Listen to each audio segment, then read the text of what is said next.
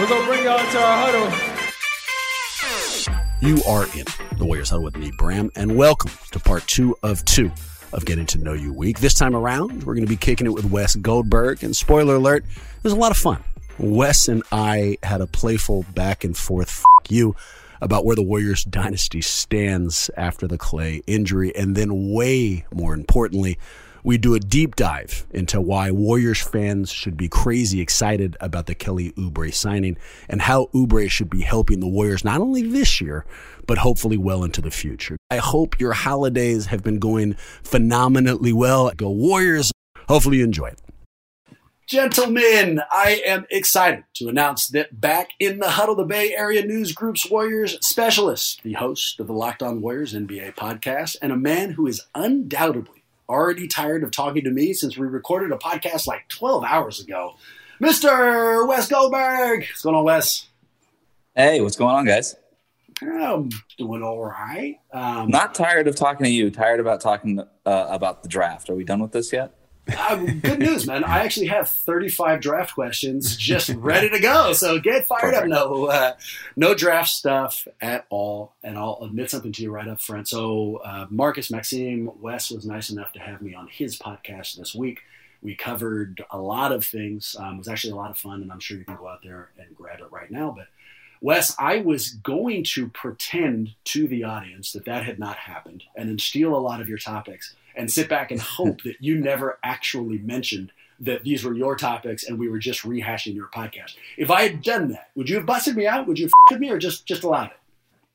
On air, no. I would have been the professional that I am, and I would have played along and gone along with it. And then after we were done recording, I would have been like, yo, what was up with that? Well, I appreciate that, and you may hear me scratching off some of the topics I have right now, because I don't need that conflict afterwards. You know what I mean? I'm more passive-aggressive. I love your opinion on all things Warriors. Today it is really necessary. With the Kelly Oubre signing in tow, I need to know all about this guy. And I want to start here. So yesterday when we were talking about this, one of the things you said that caught my eye was that the signing didn't just bring optimism to the fan base, that it actually brought a lot of optimism within the organization. Explain that for us. What did you mean? Mm-hmm. What happened? Well, it's interesting. Since I talked to you about that on my podcast, and between that conversation and this conversation, I had a conversation with Steve Kerr for a Q&A that's going to come out on the mercurynews.com plug. But I asked him that same question about because everybody who I had talked to had reflected that morale boost, but I had not talked to Steve about it. And I asked Steve, and he said it was huge for not just the front office, but the coaching staff and the players too, to know that they weren't sort of throwing in the towel on the season, because they could have done that, right? Like they could have went the same route that they went going into last season. When I remember talking to Steve Kerr, I don't know, in December or something, when it was really clear that this was headed in the direction it was headed in. And he told me that in training camp, he knew it was going to be that kind of year, that he saw the rebuild coming. He does not have that feeling going into this season. It's a little bit because of the Oubre thing, but you don't want to just put all that on Oubre. It's because of Wiseman. It's because of the development of this team. It's because obviously Steph is back. But I don't think that you're going to see this team get rolled the way they got rolled in the first 4 games when Steph was playing last season. And so that's really kind of what I meant, was that there's a lot more confidence in this group. That's and in the first place, and then in getting Kelly Oubre, it showed that ownership was willing to keep spending on this team. Yep. And what was also interesting to me in that conversation that I just had with Steve Kerr was that he didn't think that they would have pulled the trigger on the Oubre deal had Klay Thompson not gotten injured. That he thought that they would have they were talking as if they would have let the trade exception just roll over. Wow. And they probably would have used the mid-level exception on guys like Brad Wanamaker and Kent Bazemore still, who I thought were always targets for them. Maybe they would have went in another direction with that money, but he thought that because Klay got hurt, they needed Joe Lacob felt like he needed to show this team that they were serious about making the playoffs. And ultimately, the money that they spent on Oubre and with the luxury tax that followed that was worth that show of confidence. there's been 1,000 jokes made on this podcast, on podcasts everywhere, about the 5 stages of grief and how Warrior fans went through it following the Clay news. And I think, since I've looked it up, the 5th stage of that is acceptance. I would imagine, at least behind the scenes, it sounds like, and somewhat publicly, the Warriors players and the front office also had to go through those 5 steps. Super long setup to this. Do you get the feeling that they've reached acceptance? They're no longer feeling sorry for Clay, and they've just moved on and they're focusing only on this year? They still feel sorry for Clay, but they're definitely not feeling sorry for themselves anymore. It does feel like there is an acceptance because they have to, right? It would be one thing if Clay got hurt a month ago, but he got hurt hours before the NBA draft, before the brink of the most pivotal offseason that Bob Myers has ever overseen. Like, they didn't have time, right? Like, at some point you just sort of rush through those 5 stages and just accept it and do what you have to do. And it says a lot that within 24 hours of getting the Klay Thompson news and the same day that the MRI showed that he was going to be out for the season, they make the Oubre trade. And then within a couple days, they add Wanamaker and Bazemore, who I like. I thought those were really nice additions. Bazemore, at the minimum, is one of the sneaky good signings of free agency. And so, yeah, I think that they have fully moved on. And now, like, they've had months to plan what this team would look like with Steph and Clay back. And now they're sort of back to the drawing board a little bit and trying to figure out what they're going to do offensively and defensively now that Clay is not going to be a part of it. That's just strategic stuff. But as far as your question goes, yeah, they've accepted that now those are some questions that they have to answer, even though they had thought they had those questions answered already. MT, are you over this? Are you in acceptance? Yeah, I'm in acceptance. I mean, it's still hard, and still the wound is still fresh, but you have to keep going. To Steph's point, like, we still have a solid roster, and we had some good pickups. So you got to play the game. So it sucks for Clay, but he'll be back, and we just got to play the year out. And I like our chances to be the underdog and to shock a few people. Can I be honest really quick? I've been thinking about this a lot, even before a conversation, Bram, but even more so after. This is the honest part. Yeah. I don't know how, if I'm a Warriors fan, I get over this. I really don't. Like, that, it is gutting, this idea. Like, everybody here knows that I grew up a Heat fan. I can't imagine if this same thing would have happened to Miami during what I thought was their champion. I guess it sort of did happen with Chris Bosh after the real dynasty happened. Is LeBron still playing in Miami? What the f*** are you talking about? Miami's dynasty got completely gutted. You know exactly what this feels like. And it wasn't an injury. It was lack of loyalty, and he bounced on you. Well, no. So that was like LeBron leaving was like Durant leaving. And then, okay, is this really still a dynasty or not? Is the championship window still open or not? Hey, we still have Dwayne Wade and Chris Bosh, and hey, we're going to make some draft picks and stuff like that. And then Chris Bosh went down with the blood clot in the lung thing. And that was just horrible and insane and was not expected whatsoever. The dynasty didn't shut the way that it shut on Golden State when Klay Thompson really tore his ACL and Durant with the Achilles in the finals. But it did. There was a weird, like, is this window still open or not? And I just remember, like, never, like, every time anybody had a conversation about Miami, I was always like, well, it wouldn't be this way if Chris Bosh didn't have this freak injury thing happen to him. And I just feel like that's what it's going to be for Warriors fans in perpetuity, basically. And look, and you're not wrong if you go that way. That is an absolute fine thing to say. Wes, if your question is why can we find optimism for next year and going forward, then it has to center around the current recognized promise of Steph Curry as a generational player and the hopeful possible promise of people like James Wiseman and maybe Kelly Oubre, who I'm hoping to explore with you. And we'll find out, but is it the same as rooting for a dynastic team that went to 5 straight finals? Of course it's not. And will we suddenly find some shiny thing that makes us feel better about losing one of the most beloved players in any sport over the last 25 years? Again, of course not. But that doesn't mean that we spend this year only thinking about that. It doesn't even mean we spend this week.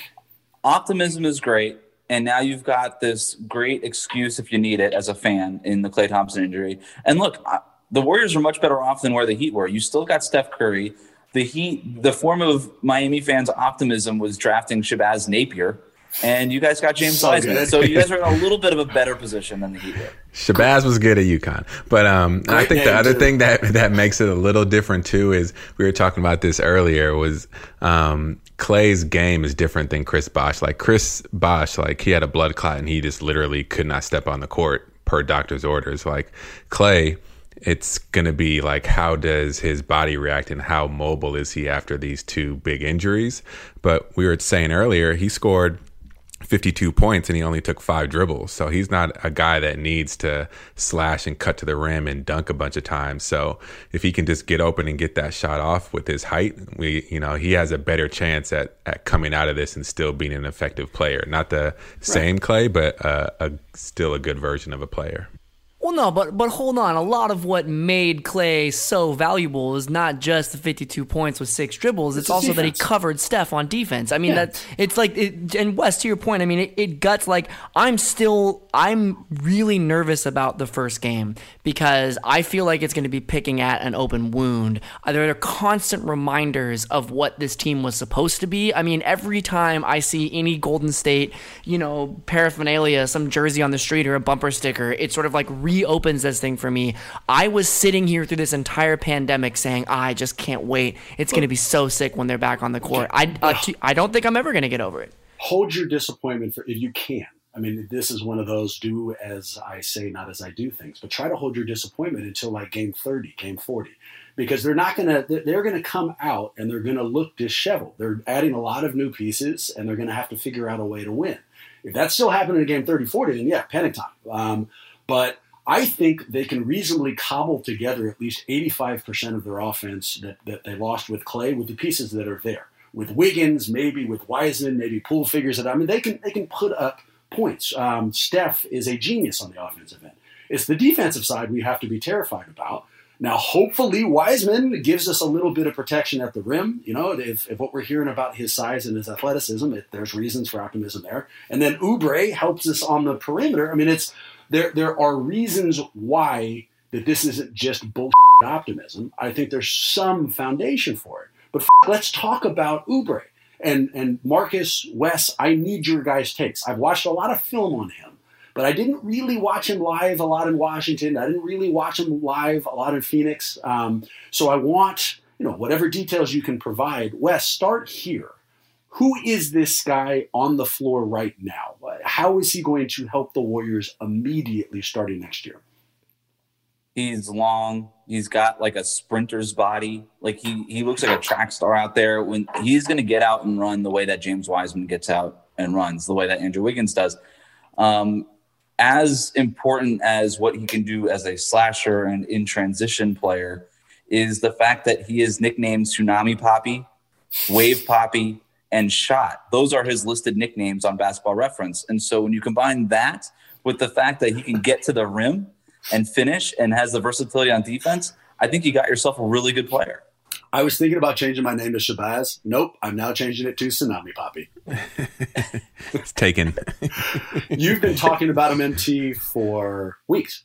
This is one of the guys who we identified as a TPE target. It happened. Why did you want him? Why are you excited that he's here?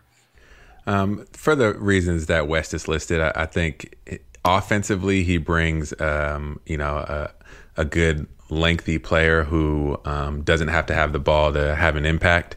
He recently did an interview and said all his points in Phoenix, he got them out the mud. And I think that's a great way to kind of describe it is, he had to just kind of scrape and get kind of junk points. And he doesn't have to do that with us. So I think it'll play a little bit more to his strengths in our offensive flow. But he'll really be felt on the defensive end. I mean, he can guard 1 through 4 easily. He's very quick laterally and, has great height and a great wingspan. And he just has that drive and, he has that edge and that dog in him that I think pairs nicely with Draymond and just will, give a little bit of bite and a little bit of edge to our defense, which is always helpful.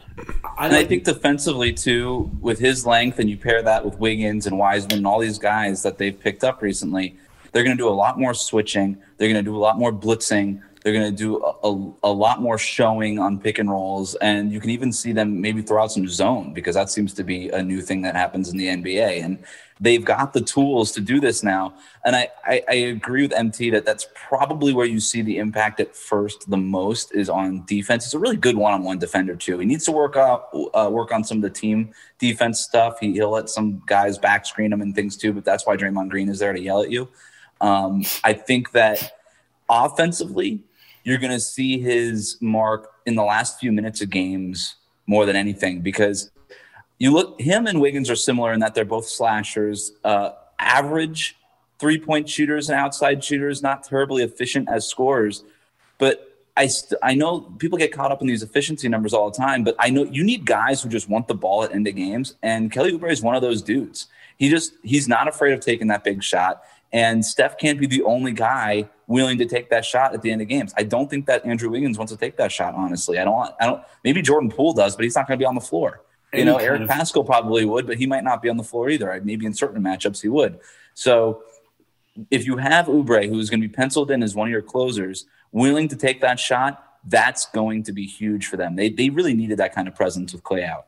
I like the storyline behind him, and I always like those kind of things. We talked about this already one time, Wes, but it's worth putting back out there. So I am the type of asshole, boys, where if I played for a team, I got hurt or I wasn't playing with them and the team did really well, I would do nothing but support them. I would say all the right things in public, and internally, I would hate their success. I'd be so bitter. It would motivate me, but it would also drive me crazy. And what we just watched was a Phoenix team in the bubble who played way above what anybody thought that they were going to do. Their inclusion was seemingly a mistake, and then they almost made the playoffs. And when they did that huge spurt of success, it was all with Kelly Oubre on the sidelines. He didn't play at all. And then afterwards, Phoenix seemingly thought that they could succeed, continued to succeed without him, and they ditched him. Off he went to OKC, and he came here. If Oubre is anything like me, and we just talked about how he is a dog and how he has an insane amount of confidence, if he has any of my emotional shortcomings, then he is crazy motivated right now to come out and show the world that Phoenix made a mistake.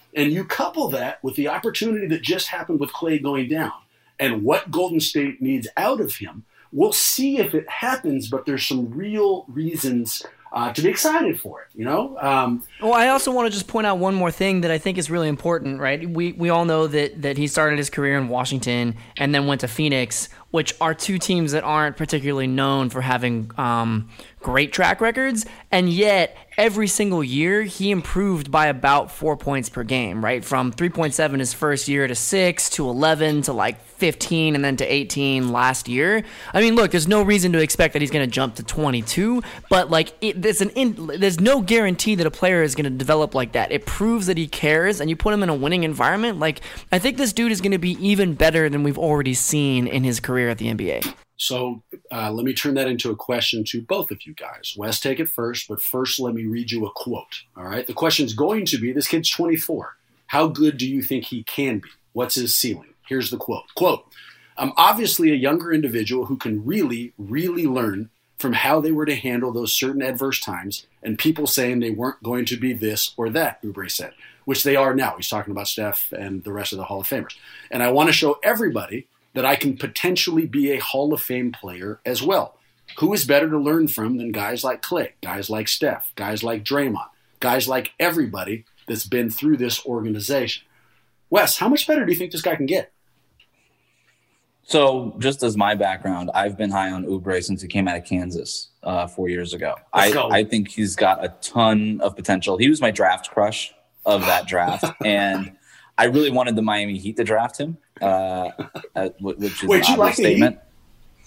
I tend to cheer for the Heat, yeah. They didn't. He went to Washington. His career didn't go so well because Washington. And then he goes to Phoenix and, like MT referenced earlier, gets it all out the mud, right? Like, he makes it happen for himself. And now he's going to be in a situation with Golden State. He didn't like how things were going down in Phoenix. He's going to go to a stable organization with a nice culture and the ecosystem to help him thrive. I think you're going to see the best version of Kelly Oubre. And by the way, it's a contract year. So he's going to want to get paid this summer. And I think you're going to see him have a really nice season for the Warriors because they're going to make things easier for him. And like he said, he's going to have a chance to learn a lot. What did he do to earn your crush in the draft? Why, as a player, what was it that I love dudes. I love dudes who are like what I said before, just of the utmost confidence. They just don't care. They just have attitude to their game. Like Dion Waiters is still in my club. You know what I mean? Like he's not getting pushed out. Like those are my guys. It's why I like D'Angelo Russell. It's why I like Kelly Oubre. Just guys who are fearless and go against the grain of analytics. I just enjoy watching them so much, especially in today's NBA. And then I like his length and his quickness and his athleticism. I think you put all that stuff together and you've got the potential for a guy who could be a real difference maker. Did you get a sense of his personality? So I listened to the introductory press conference, and I won't play the sound to protect the guilty, but I heard him flash or at least give some shit to one of the reporters. Somebody asked him something about friendships, and he said, "You don't know me like that." Right. Does he seem to be a fairly strong personality? How would you describe him on that side? Strong personality, honest, just a straight shooter. And I appreciate that. Like you don't get a whole lot of that in the NBA anymore. And by the way, I thought he was right to say what he said. I think maybe he was a little touchy on it, but yeah, I thought that the question was a little out of left field, and he reacted that way. So I love it. I'm down. He also took a shot at Robert Sarver and pointed out that it's going to be great to be playing for this team as opposed to the Suns. Let's make it a positive question. Did he seem to be excited to be in Golden State? Do you think that, I mean, you just said it's a contract year. Is he hoping to use this, and this is just a guess, but is he hoping to use this as a catapult to a contract anywhere? Or is he hoping to use this as the opening season to a long relationship here in Golden State? Yes. Right? Like, I think he's trying to get yes. He wants to play his way into his first big contract, right? And $14 million is nothing to sneeze at, but his next big contract, I suppose I should say. And if it happened to work out in Golden State, then he would love that. I mean, he talked a little bit about never really finding a home, got like some D'Angelo Russell vibes from him. Honestly, and I mean that in a good way. I think D'Angelo Russell gets painted with a bad brush, but wanted to find a home. He's been now. If he left the Warriors this coming summer, it would be his 5th team in 5 years. I mean, that's tough. So that's I get the sense that he wants the contract, and if he could stay with the Warriors, he could. Wes, you were amazing. Thank you so much. Where can we find your work for those who need more Goldberg in their life? Find me on Twitter at WC Goldberg. Listen to the podcast, Locked on Warriors, especially this week when we had Bram on. Wes, you're the man. Thank you. Good luck on the radio spot. Thank you. Maxime, we haven't heard your take on this. Where are you on Kelly Oubre? Optimistic, to use the buzz phrase we've been throwing around this entire episode? No, this is one of the bright spots in the post Clay schism, so to speak. I'm looking forward to it. It's got me feeling, I think optimistic is a good word. Give me a timeline, boys. Final question for today. How many weeks or games or days? I mean, let's come up with a date. The season starts on December 22nd. What date are we no longer allowed to reference Clay's injury anymore, and we just ride with the people we came with? Like January 1st, November 25th, tomorrow? I mean, what's a fair thing to do here? Because I want to just turn the page. I don't think it's that easy, and I'd like a goal to reach that emotional separation by. Oof, I don't know. That's going to be hard for me, man. It's going to come in waves, I feel like. There are going to be moments that I'm going to be tied to it, and like I think at the extremes. If things start going really poorly, obviously I'm not going to be super excited. But if things are going really, really well, I think I'm also going to be a little bit sad that Clay is not a part of it. Here, let me change that question, MT, and let me ask you this one because it's one I'm excited for, and I should have thrown it towards Wes as well. If you had to bet a significant amount of money, do you think Kevin Durant reached out to Klay Thompson after the injury? Ooh, good question. I don't think he has yet, but I think he will. I think Kevin Durant appreciates the mental space that Klay is in right now. That's interesting. So he wants to help him. It's not that like he's standoffish. It's more that he knows that the best way to help him is to not be on top of him with information. Exactly. Having gone through it, I think those first few days are dark, and I don't think Klay has had the surgery yet, right? No, I don't think so either. Yeah, so I think KD remembers that, and he waits, and then post-surgery is when he gives him a call and is like, hey, this is what I went through, and, this is what you're going to feel. And I think he does do that. Like we give KD a lot of shit on this podcast, but, he was a solid teammate. So I think he does do that just because he was close enough with Klay that it's still a brotherhood. It would be the most illustrious fact about him if he did not. I think he did too. If I had to put money down, I would bet that he's either has or is going to. If he did not, that is more telling to me than Draymond calling him a bitch in the Clipper game or any of the other news that came out. I feel like that would be more illustrative of the relationship that he left in Golden State than anything else. And again, I think he will or has reached out. Maxine, what do you think? I think he's reached out already. I think he reached out right away. Day of? Yeah. The thing is that there was some animosity, I think, publicly, and I'm sure that there was some disappointment amongst the Warriors players and KD. But I think that moves on quicker than we would like to expect or think to expect externally. The NBA is a fraternity, and I think these guys have each other's backs, especially when each has gone through a significant injury. Yeah, and especially with Klay too, right? Like, I think Klay is one of those players that, obviously Dub Nation was hurt, but the NBA lost a player, a personality and people that other fans even like to root for Klay just because he's Klay. And, so I think that helps with that moment of there's a rallying around, who this guy is.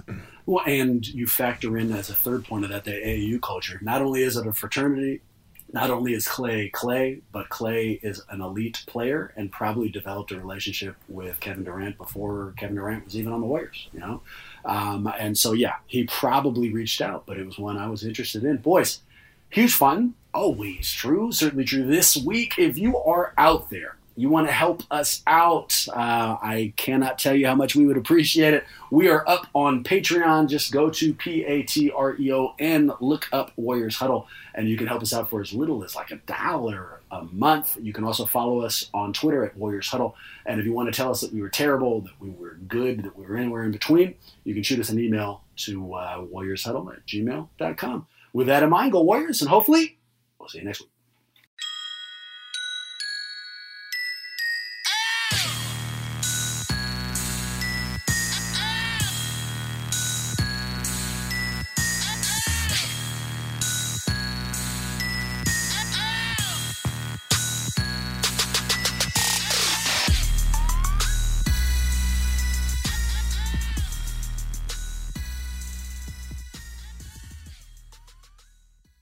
Good.